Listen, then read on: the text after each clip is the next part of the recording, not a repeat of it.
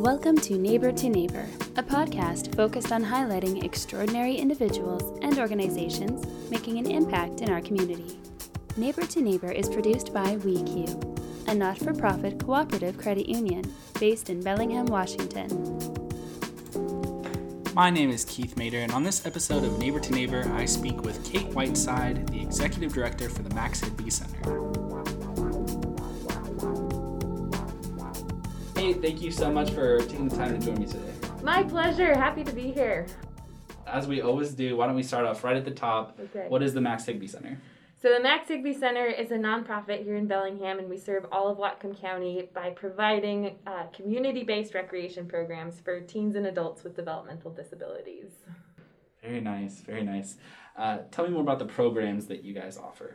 Yeah, so the programs, so they are based in recreation and social opportunities for people to have fun together and to build friendships. And at the core of our programs is inclusion. That is our key value is inclusion, so that every person who walks in the door feels accepted and welcomed and included in Max Higby Center, and then we take that out into the community so that people are welcomed in the community that they live in. And so then they get to participate in the community and build a really rich and meaningful and self-directed life. So that's kind of the big picture, overview. High level, yeah. What's an example of like one specific program? Like we do this one, just kind of getting the nitty-gritty there. Yeah, so let's see. One of our programs is Healthy Lifestyles, and so that's about building health.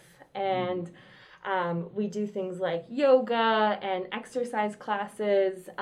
One of our key partners is the YMCA, and the Y gives us discounted YMCA memberships for Max Higby Center members to then access the YMCA's facility and exercise classes. And Max Higby Center pays for those memberships at a discounted rate so that it's free. Because access to the community and different facilities and opportunities, that's sometimes a huge barrier for people with disabilities, is just limited opportunities and limited access. So Max Higby Center plays that role of diminishing the barriers to accessing the community. So Healthy Lifestyles, that's one of our programs. It's all about promoting and building health, emotional, physical health. And then another program is our after-school program where we serve teens. And so the teens in special education classes can take the bus or walk or get a ride to Max Higby Center after school. And then they are able to continue their learning, work on homework with support from our staff, engage in the community, socialize with peers, and just kind of, get a feel for Max Higby Center so that post-graduation there is awareness that this is a resource available to them. Great. They kind of say, what's the next step? At least I have this as a resource that I can kind of have this be a part of my life. Right, exactly. Cool. We often hear a term called a service cliff, where there's an abundance of services for toddlers and infants and all the way through K through 12. And then once folks graduate from public education, there's that service cliff of, where did all of my supports go? Yeah. So Max Higby Center is able to step in and say, we're here, we'll serve you through life. Yeah. So I think that plays pretty well into my next question, which is, tell me about the need of this in our community. So the service cliff is a great example of that, but, do you feel like that you're serving all the people that need this service, or do you feel like there's a wait list? Like, what's the need look like in our community? Yeah, so the need is great in our community, and it's growing in COVID. So in Whatcom County, there is just over 21,000 people with a disability in Whatcom County. And there's, 2,700 people with a developmental disability in Whatcom County. So there's a lot of our community members with disabilities who need some extra support. And generally, people with disabilities experience a lot of barriers to social inclusion, to learning opportunities, to employment opportunities. Folks with disabilities are some of the most financially constrained individuals in our communities. So there's just this myriad of barriers that people with disabilities specifically experience. And it's important to have services like Max Higby Center that say, we will work to reduce some of these barriers and provide individualized and unique support so that you can access your community, you can build friendships, and you can have the same opportunities that everyone in our community enjoys. So that's why Max Higbee Center is so important, is to create that inclusion that, an opportunity that doesn't otherwise exist. Awesome. I guess I want to kind of understand a little bit where you're at, where the programs are at. So talk to me about right now. What are some of the current things that you guys are working on, and maybe what are some past wins or some recent developments for you guys? Yes, we have some big recent developments, so I'm excited to share that. So Max Higbee Center has been around for 35 years, and we have operated with just on a shoestring budget. We've been a very small, generally under-resourced nonprofit here in town. But in the last few years, we've really started to grow as an organization, and we've had some opportunities to expand. And so in 2018, we had to implement a waiting list for the very first time in the history of Max Higbee Center. So we just were at capacity because of our physical space. I think we had 1,600 square feet for programs, which is teeny tiny, not enough space. And we had to start turning people away and say, we'll put you on a wait list. And that was particularly hard because there isn't another resource like Max Higbee Center in Whatcom County. So when we say we have to put you on a wait list, there's not another resource that's the same as Max Higbee Center to refer people to. So that's when the board and our staff and our community said, all right, we've got to do something about this. Max Higbee Center needs a bigger space so that we can eliminate that waiting list. And we've been working on a 2-year capital campaign to renovate and move into a new space, and we just finished about a month ago. Awesome. I know, I'm so excited. So exciting. It's triple the space. It's right downtown. Mm-hmm. It's on the corner of State and Magnolia, so it's 1 block from the bus station, which is really important for the folks that we serve to have access to that transportation hub. Mm-hmm. And it's huge. It has a full kitchen. It has a classroom for workshops and classes and our after-school program. It's just really going to step up our service delivery, and then it will allow us to eliminate that waiting list that we have. Right now, there are 56 individuals on our waiting list who would like to access our services. So exciting. That's going to be a huge achievement to say, welcome. No more wait list, hopefully. Yes. So COVID, I'm sure that has probably changed things for the Max Higbee Center. Can you talk to me about what it looks like and what you guys have done? Yeah, absolutely. It has definitely changed things for Max Higbee Center. Like every organization, we've shifted and pivoted what our service delivery looks like. And so right now in COVID, we've canceled all of our group programs, and we hold those group programs virtually. So 3 times a day, we have a Zoom activity or class happening. So people have 3 opportunities to log into Zoom, to socialize with their friends, to do fun activities like cooking, music, book club, yoga. And so these Zoom classes, we've heard, have been really meaningful to our members to understand what's going on with the pandemic, to learn what's happening in our community and in our world right now, and then also to have that sense of community and that sense of belonging. We know how important it is to have social connections right now, and the isolation that everybody is feeling is really hard. But people with disabilities, I think, are feeling isolation disproportionately, and so there's even more isolation happening for folks with disabilities, and these virtual programs are a way to keep connected and keep healthy. I'll give an example.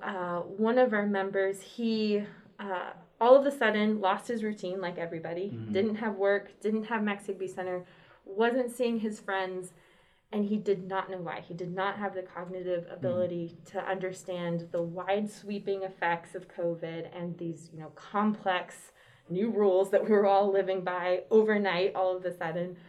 And so his mom said that it was just really hard on their entire family. He was, becoming depressed and anxious.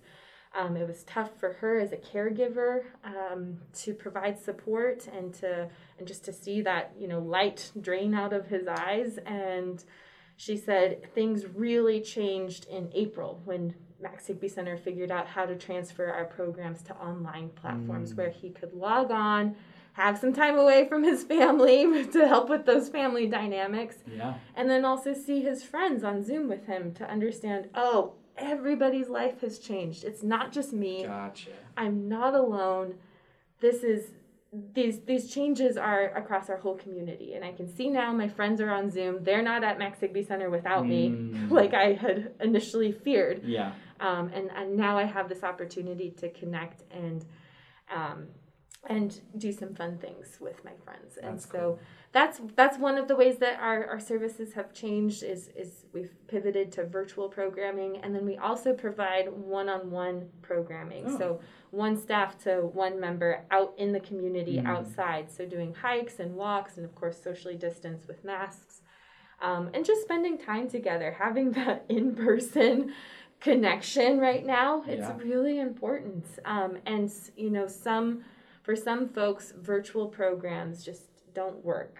Either there's barriers to access or just some people prefer not to engage on virtual programs. So it is important for us to offer those one-on-one opportunities. Great. Well, that's awesome that you guys have been able to pivot and find a way to serve. And it's difficult, but it's cool that you guys were able to put some of that stuff together. Yeah, we're really happy to be able to provide services.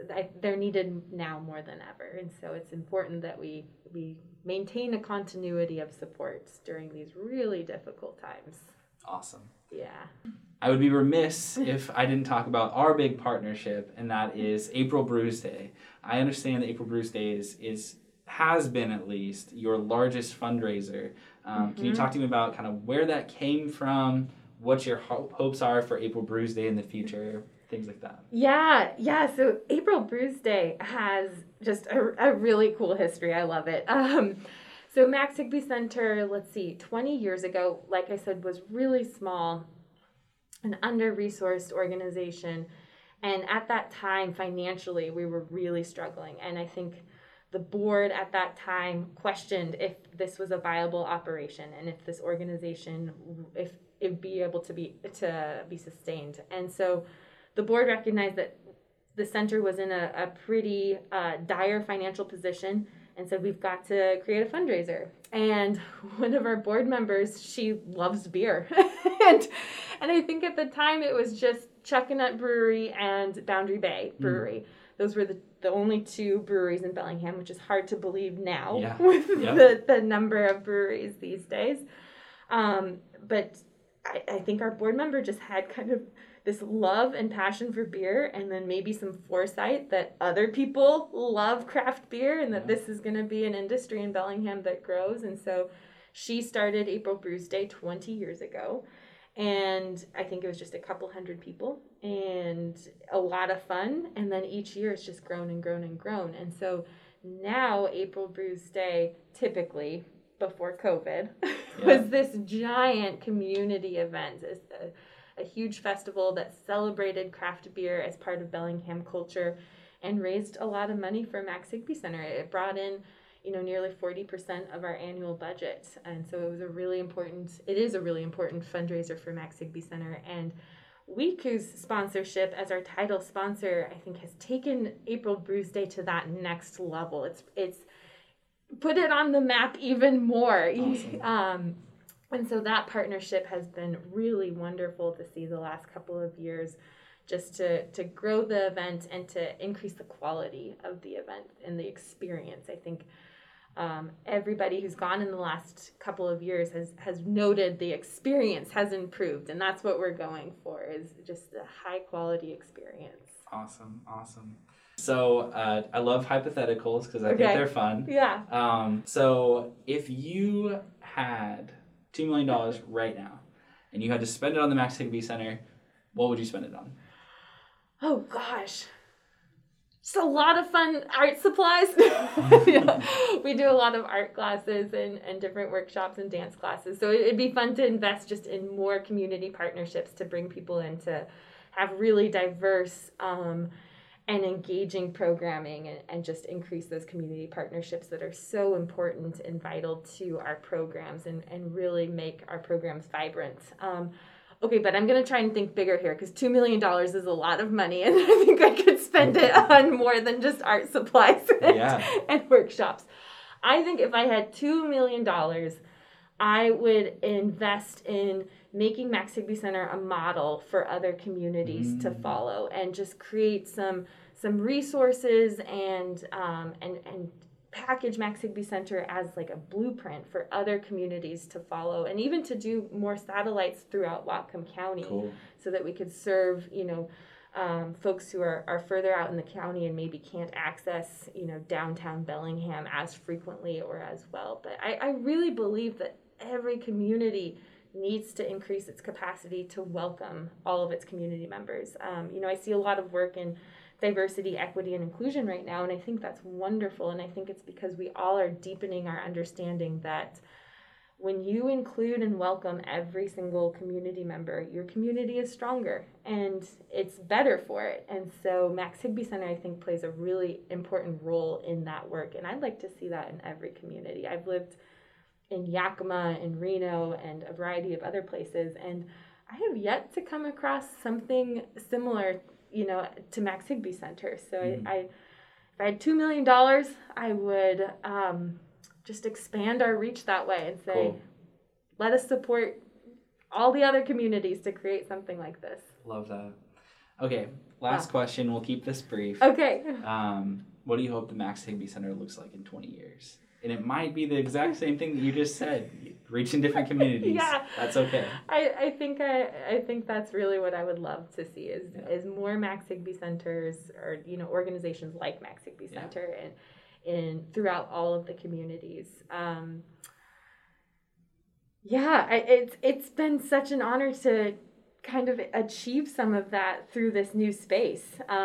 Thinking back when I started 5 years ago, this was the vision, was to have a permanent downtown, visible, accessible, welcoming space. And so it's such an honor to be able to see some of that happen. I think growth is just always going to be top of mind, is how do we increase that reach? How do we diversify our programs? Like I said, there's 2,700 people with a developmental disability in Whatcom County. How do we serve all of those folks? We are reaching a small fraction of those folks right now. And not to say that Max Higbee Center should be a catch-all. Everybody has their own needs and desires and preferences, but I think we could continue to increase our reach so that everybody has that opportunity. Well, Kate, thank you so much for taking the time to join me today. My pleasure, Keith. It was a lot of fun. Thanks for listening to Neighbor, a community-driven conversation highlighting individuals and organizations making an impact in our community. Neighbor to Neighbor is produced by WeQ.